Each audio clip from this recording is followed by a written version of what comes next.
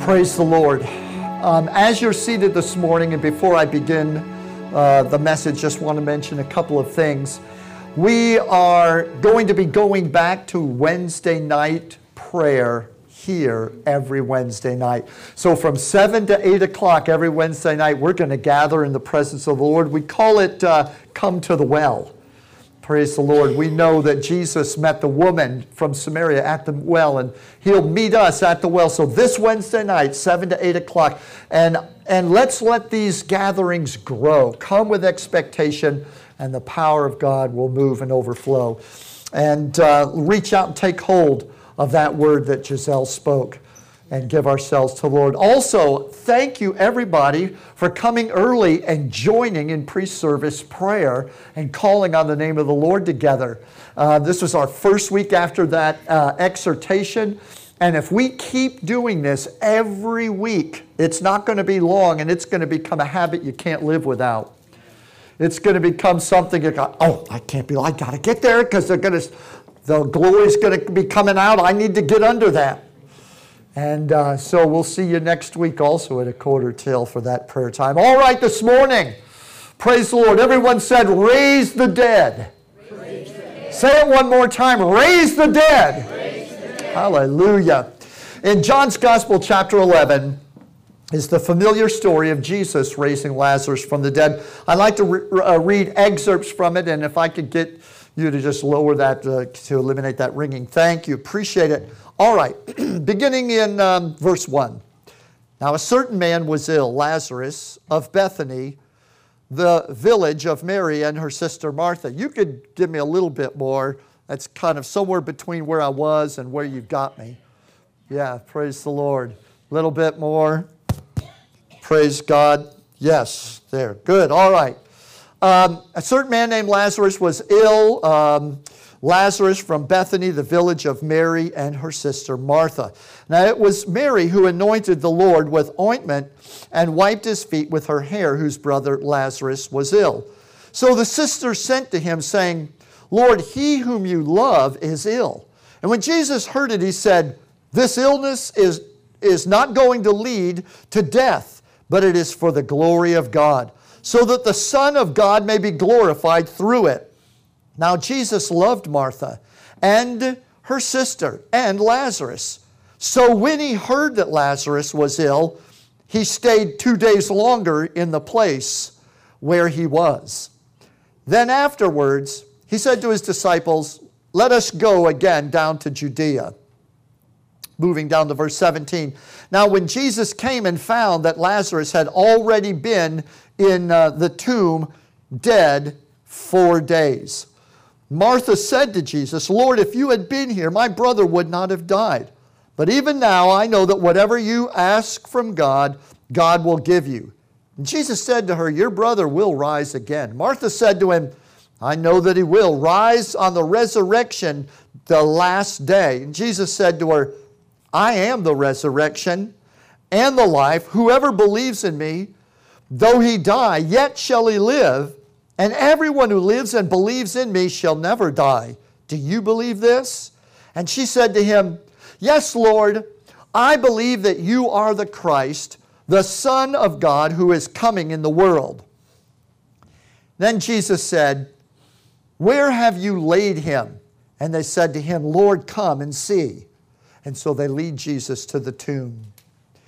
Jesus therefore came groaning in himself to the grave. And it was a cave, and a stone was laid upon it. And Jesus said, take away that stone. And Martha, the sister of him that was dead, said to him, Lord, by this time he stinks. But he said, for he has been dead 4 days. Jesus says to her, did I not say to you that if you would believe, you would see the glory of God? Then they rolled the stone from the place where the dead was laid. And Jesus lifted up his eyes and said, Father, I thank you that you have heard me. And I know that you hear me always. But because of the people which stand by, I said it, that they may believe that you have sent me. And when he had thus spoken, he cried with a loud voice, Lazarus, come out here. And he that was dead came forth, bound hand and foot with grave clothes, and his face was bound with a napkin. And Jesus said to them, Loose him and let him go. Pray with me. O Heavenly Father, you are the God of life who in your grace condescended from your home in glory to stand as Jesus Christ at the gates of hell and call us out. And just as sure as you called Lazarus from the tomb, so you are calling us from the graves of our sin. And you who we who hear your voice, we are coming forth into life and into freedom in Christ. And now, through the Holy Spirit working in us, send us to stand before the tombs of lost sinners and to also call them forth unto you. In your name we pray. Amen. Now that is the Christian calling, to raise the dead. If you wonder, what's my calling? I'm going to simplify it for you this morning. You are called to raise dead people back to life. Praise the Lord. That's what Jesus meant when he said, freely you receive, freely give. You're called to raise the dead. In fact, all throughout the epistles of the New Testament, in one form or another, that calling is being discussed. And in one of our favorite passages in 2 Corinthians 5, Paul describes it like this. Listen carefully. Therefore, if anyone is in Christ, he's a new creation, a new species. The old has passed away. Behold, the new has come. All this is from God, who through Christ reconciled us to himself and gave us, everyone said, gave me the ministry of reconciliation. That is, in Christ, God was reconciling the world to himself, not counting their trespasses against them, and entrusting to us the message of reconciliation. Now, I'm using the example of Jesus raising Lazarus from the dead to talk about raising sinners that are dead in their sins to life in Christ. And there are 5 steps that Jesus took to raise Lazarus from the dead, and those are the 5 steps that you and I must take to call the lost out of their tombs of sin and into life and freedom in Jesus Christ. Step number 1, Jesus waited for Lazarus to die and be buried. The Bible says Jesus loved Lazarus, loved Mary, loved Martha. And when he heard that Lazarus was sick, he waited 2 days, and then it was going to be a couple of days of journeying. So he waits an extra couple days so that Lazarus drops dead because he loves him so much. Hallelujah. That's the first step. If you are going to call the dead sinners back to life, number 1, sometimes you have to be patient and let the lost fall into their graves of hopelessness and realize how dead they are before they become willing to believe that Jesus can call them back to life. In Mark's Gospel, chapter 10, Jesus says, and he was setting out on his journey. And when Jesus wasn't saying this, this is talking about Jesus. Jesus was setting out on his journey, and a man ran up and knelt before Jesus and asked him, Good teacher, what must I do to inherit eternal life? Jesus said, you know the commandments. Don't murder, don't steal, and he lists a number of them. And the man known to us as the rich young ruler says to him, Teacher, all of these morals I have kept from my youth. And Jesus, looking at him, loved him. I want you to mark that. And he said to him, You lack one thing.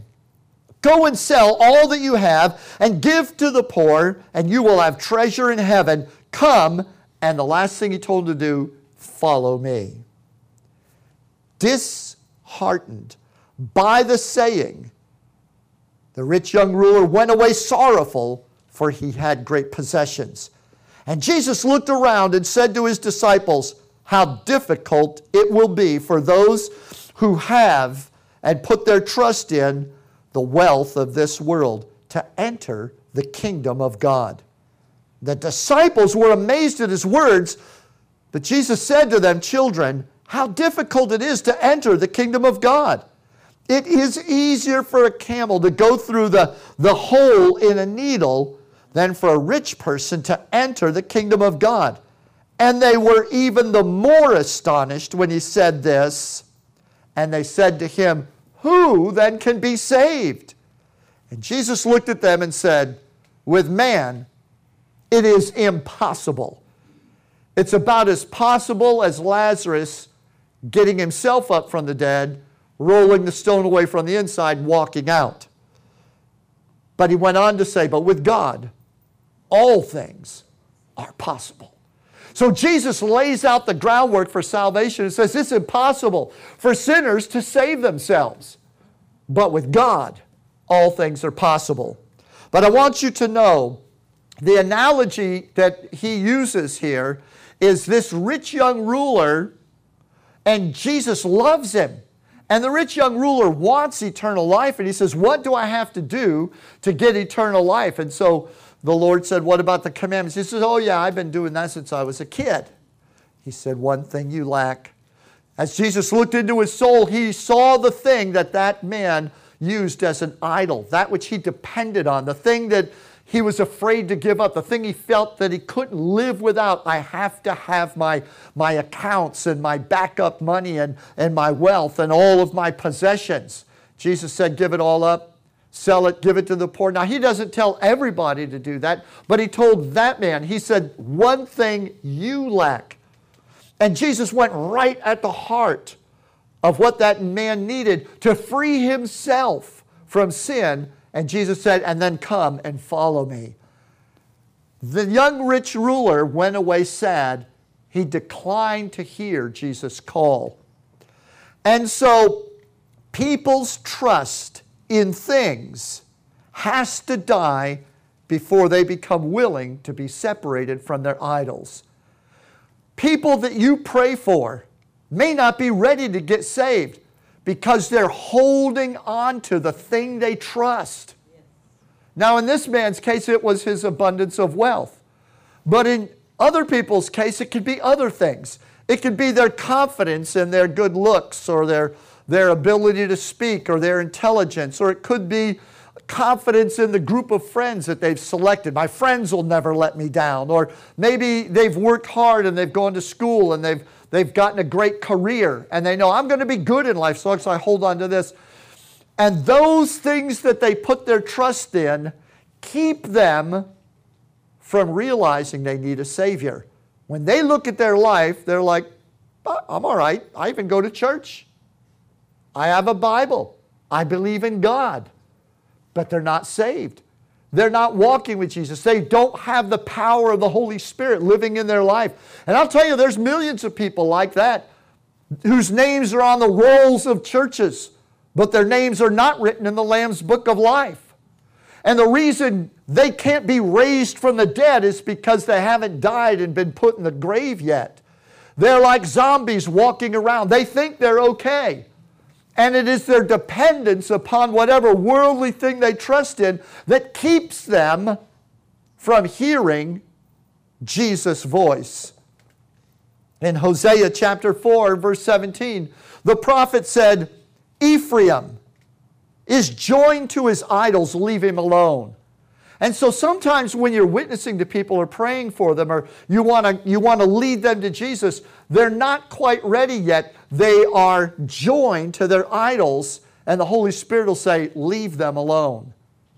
Leave them. Let them marinate for a while. It hasn't gotten bad enough yet for them. You hate to see people that you love, people that you care about, go down, unravel. You hate to see bad things happen in their life. But for some people, that's the road they have to take. Jesus let Lazarus die before God could be glorified in his life. And so it is the sin of trusting idols that we actually get saved from. So unsaved people in the world, until they realize they need to be saved from trusting in idols, trusting in other things rather than God, they usually don't get saved. Have you ever noticed? Sometimes people will respond to an altar call because Jesus sounds like a nice additive to their life. Oh my goodness, I got a great life, but if I add Jesus to it, I'll start really being blessed, and won't that be great? But they don't get saved. They just start going to church and start believing in God. So the reality is that people that are saved are people that were dead and made alive. So the first thing is Jesus let him fall into the grave, let him die before he went and ministered to him. Step number 2, Jesus went to where Lazarus was. Jesus went to the grave where he was. Remember, he said, "Where have you laid him?" They said, "Lord, come and see." And he let them take him to the grave. We must go to the dead because they can't come to us. And by talking about the dead, I am referring to unsaved people. We have to go to them to share Jesus with them instead of standing in church and expecting them to come to us. Are you listening to me? Remember I read you that when Jesus said it is nearly impossible, with men it is impossible for people to get saved. The disciples were astonished. They couldn't believe it. They were just absolutely astonished. They said, "Who can be saved?" He said, "With men it is impossible." Sinners cannot come to you. Their sin won't let them. You have to go to them. So step number 2 is, no matter how easy it may seem to you and I, for people that are bound up in sin and their life is in a struggle because of it, no matter how easy it may look to you and I, for those people trapped in sin to simply walk out of their tombs and come to Jesus, the truth is they're dead in their sins. And we must bring Jesus to where they are. Let me make this point plain because I don't want you to miss it. The simplest explanation for why more sinners don't get saved is that we're not going to where they're buried. We gather on Wednesday night, we intercede in our morning devotions, we pray, and I don't want to undermine that, but Jesus didn't say just pray. The Bible says when He rose from the dead, He sent them out. And they had a big holy huddle going on in Jerusalem for the first couple years. They were partying in the Holy Ghost and having a great time. And the Lord had to allow persecution to come in Acts chapter 8 and break that party up. And the Bible says the believers were scattered everywhere and went and preached the gospel all over the place. Hallelujah. Sinners cannot come to you. You must go to them. And I have to say, if we were going to sinners, these chairs would be filled. Amen. I don't say that to make anybody, especially myself, feel bad. But the reality is, if we went to them and stood in front of their tombs and called them out, this place couldn't hold them all. Hallelujah. They'd come. In Luke chapter 5 and verse 30, the scripture says, "But the Pharisees and the teachers of the law complained bitterly against Jesus' disciples, saying, 'Why do you eat and drink with such scum?'" Because Jesus was he was in the wrong side of town, hanging out with unsaved people. And Jesus answered them, "Healthy people don't need a doctor. Sick people do. I've come to call not those who think they are righteous, but those who know they are sinners and need to repent." If you want the presence of God, do you know where He is? He's at the tomb of all the dead in their sins, waiting for somebody's voice that He can use to call them out of the grave of their sins. Can you say amen? Amen. Step number 3, roll the stone away. First, I didn't see this at first, but after studying, I realized he didn't roll the stone away after he raised him from the dead. He rolled the stone away before he raised him from the dead. First, remove the obstacles that prevent those who God is calling out of death from coming into life. Before you call them out, roll that obstacle away so that they can come forth. Now, understand that Lazarus, when he died, he was sealed in his tomb to keep his decomposing flesh from contaminating the living. That's why they sealed graves. Because as that dead body became unclean and contaminated, they didn't want saved people going in there. They didn't want living people going in there. And so we too confine unsaved activity, confine sin and say, have no fellowship with the unfruitful works of darkness. And matter of fact, Ephesians chapter 5 says, and have no fellowship with the unfruitful works of darkness, but rather reprove them. And so there is a stone that is rolled over the activity of sin. And believers know, don't go in there. Dead stuff is in there. Stay out of there. Do you understand? Who ends up dead? Those that are dead in their sins and in their trespasses. You understand I'm speaking allegorically, so you need to interpret what I'm saying. So, Lazarus is sealed in that tomb. And we also quarantine the tombs of those that are dead in their sins with a stone of separation, warning the living to stay out for fear of becoming defiled. And that's not wrong. That's scriptural. But Jesus said, I'm about to call one of them out. And before I call him, I want you to get that obstacle out of the way. Remove that stone of separation. Hallelujah. Because Ephesians 5, where it says, have no fellowship with the unfruitful works of darkness, but rather reprove them, goes on to say, therefore, he says, awake you that sleep, and arise from the dead, and Christ shall give you light. So God wants to have those barriers to the unsaved moved out of the way so that he can call them forth. Can you say amen? Let me make it simple for you. If you're going to call the sinner out of his grave, you need to first remove the seal of separation between you and him or her. Now Martha said, Lord, by now he stinks. She loved her brother, but she didn't want him coming out in that condition. He's dead. He's decayed. Do you understand? People that are in graves are dead. They're dead in their sins. They're decayed. We as much as we love them before they fell into that state, we don't want them coming out like that. Are you listening to me? She didn't want him back in that condition.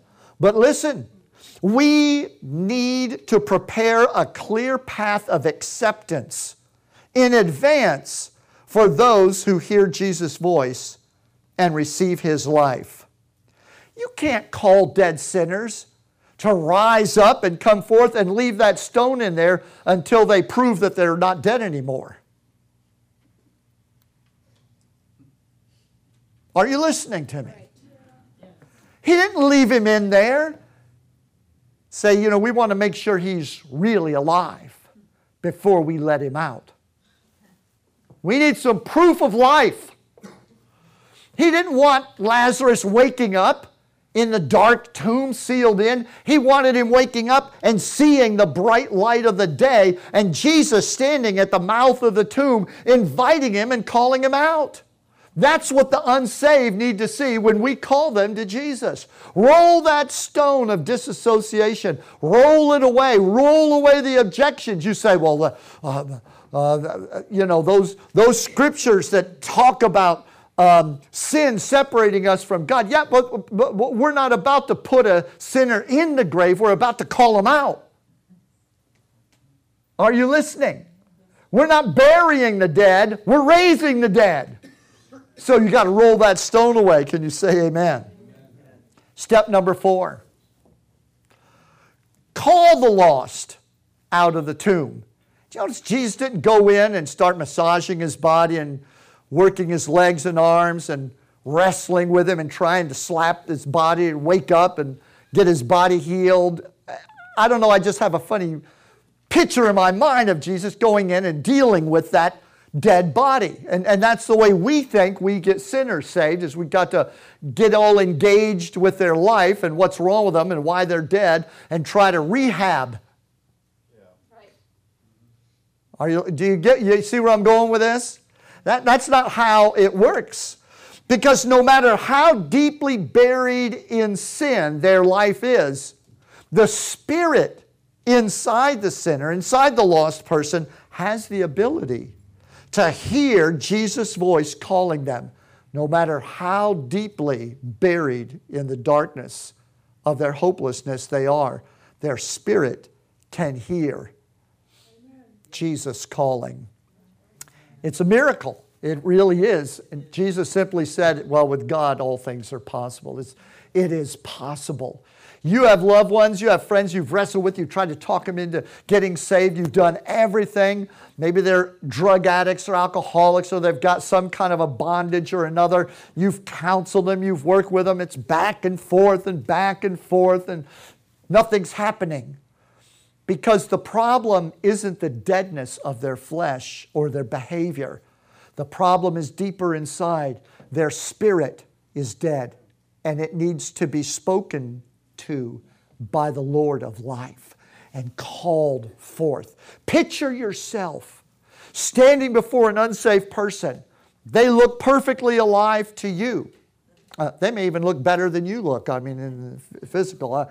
They may look like they've got more going on than you've got going on. But in the spirit, they're dead and they are in a grave. And you're standing in life and you're Jesus and you're going to call them out of that grave. Picture yourself standing before them and all of a sudden you stop trying to figure out all that's wrong in their life. You stop trying to manipulate their body and exercise and get those limbs going and heal what's broken and deal with all the issues and the counseling and all that other stuff. All of a sudden you see it. You lock on. You are looking into their spirit. And regardless of all the messed up talk coming out of their mouth, because that's how dead people sound. When dead people talk, what do they talk about? Dead stuff. They sound dead. Their stuff sounds dead. You talk directly into their spirit. You are the ambassador of Christ. You stand before them and you look at them and you say, all of a sudden, middle of the conversation, it's as though the Red Sea parts. And you say, Bob, come to Jesus. And Bob, that word goes right past his mind. His mind is thinking, well, you've been trying to talk me into Jesus forever. But see, you're not talking to his head. You're talking to his spirit. You're aiming that word at his spirit. You are speaking in faith with authority to his spirit man. Bob, come to Jesus. And all of a sudden, it may be the 50th time you've tried to talk him into coming to Jesus, but at this moment, the dead gets up.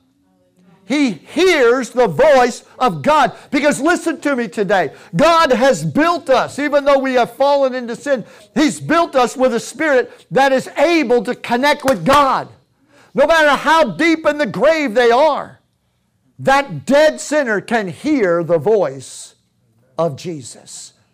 Their spirit is able to hear. Now that rich young ruler, he wasn't ready to hear yet.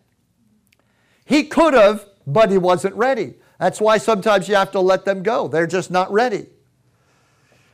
Lazarus didn't come forth by Jesus trying to fix his body. The body that put him in that tomb.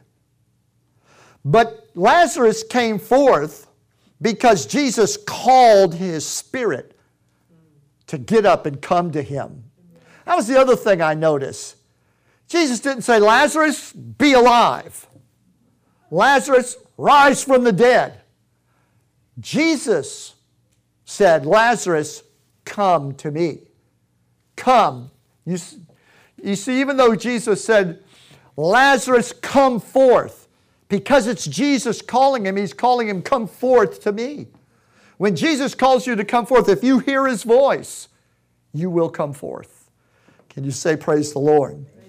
So it wasn't wrestling with the broken pieces of his life, but it was speaking to his spirit that made Lazarus come forth. You can't rehab the dead. You just can't. You can make a lot of money trying to rehab the dead. There are whole professions that are based on making money trying to rehabilitate sinners. You can't rehab sinners. You can't rehab the dead. With men, it is impossible.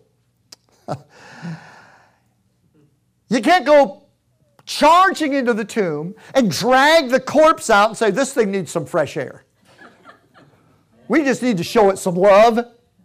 You can't drag the dead sinner out and say, if we just love them enough, if we just put our arms around them, if we just bring them out into the sunlight and let some fresh air circulate around them. The Bible said about the rich young ruler who walked away from Jesus, it says, and Jesus loved him and said, give all that you have and follow me. But he sadly walked away. Jesus loving him wasn't enough for him to get saved. He wasn't ready yet. So you can't, I hear Christians say all the time, and I understand to a certain extent what they're saying, but I think it's overdone, and I think it's an excuse for really walking in the power of the Spirit. And sometimes there's other reasons for it, but I hear Christians say all the time, we just need to love them.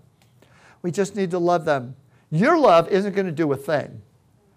It's Jesus' love. It's the fact that God loves it. For God so loved the world that he gave his only begotten Son.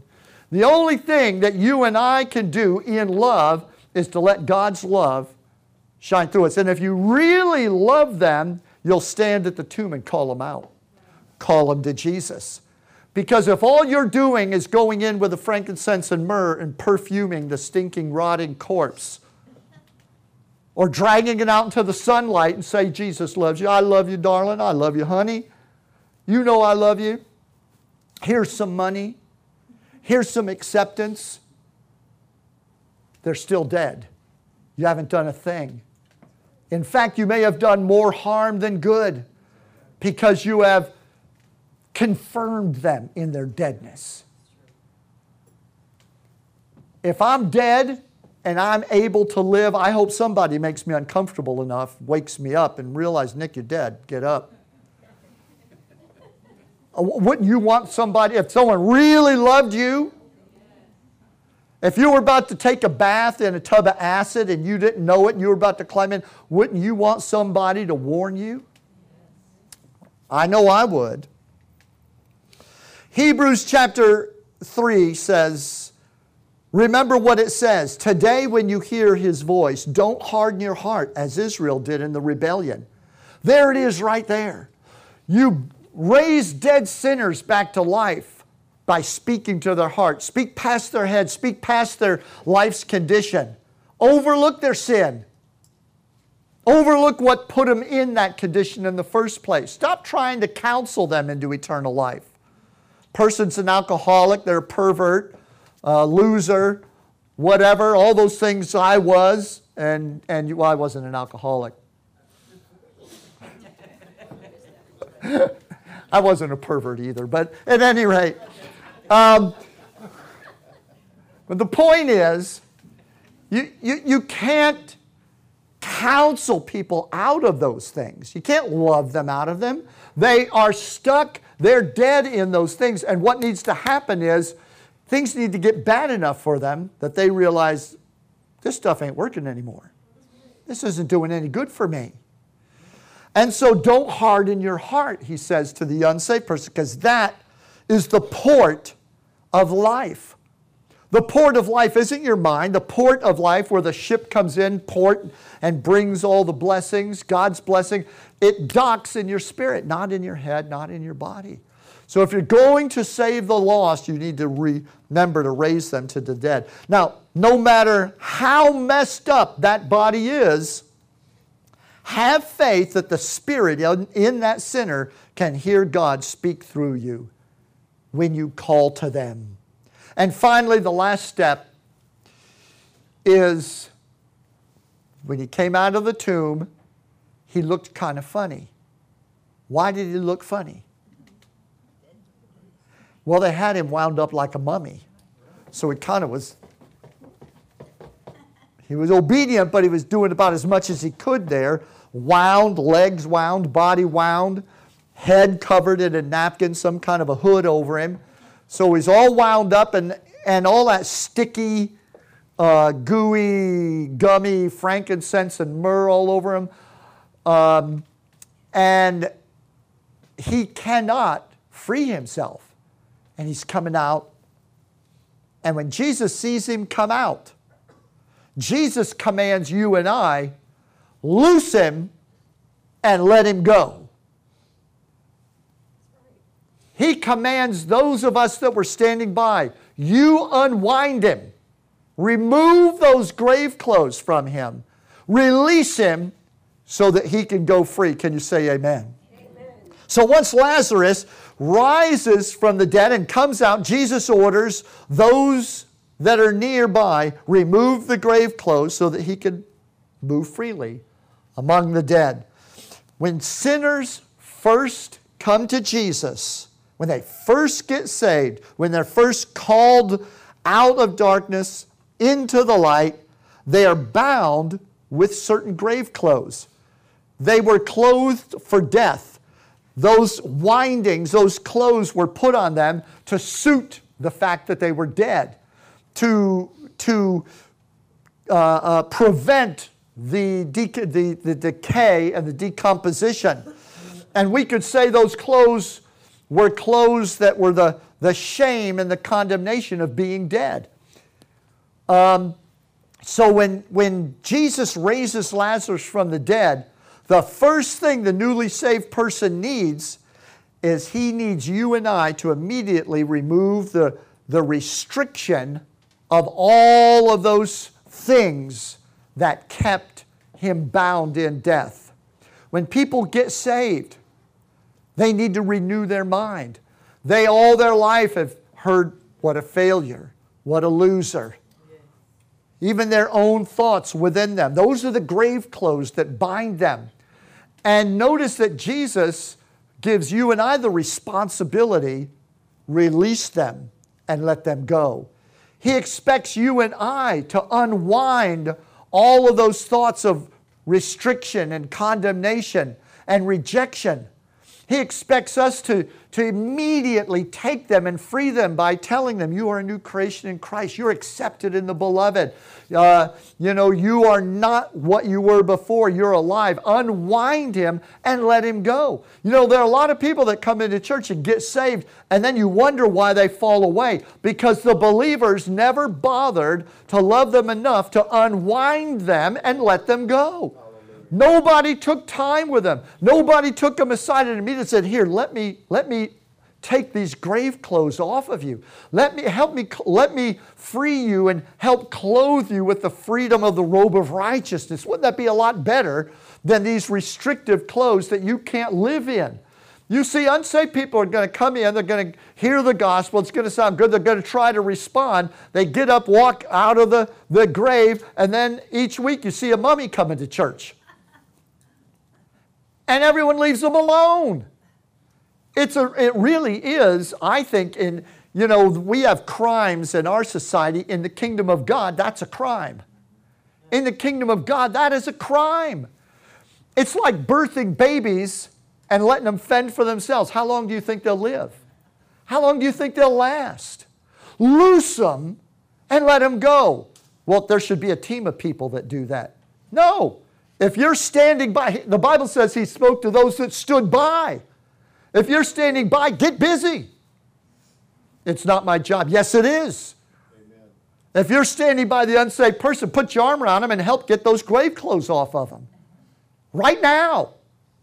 Take them out to lunch after church and help unwind them.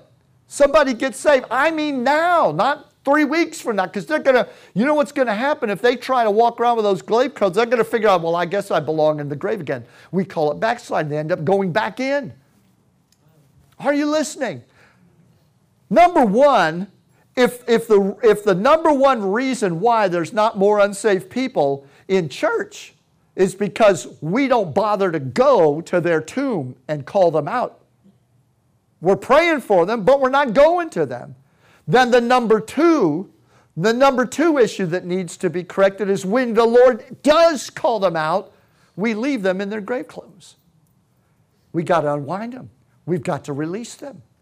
Can you say amen? Hallelujah. Somebody say praise the Lord. Say you're preaching all right this morning, Pastor. Hallelujah. You guys were a little bit quiet today. Hallelujah. Listen, 2 Corinthians 5, clearly, Christ's love guides us. We are convinced of the fact that one man has died for all people, speaking of Jesus. Therefore, all people have died. So there you got the condition. All people are sinners and have died, are dead in their sins.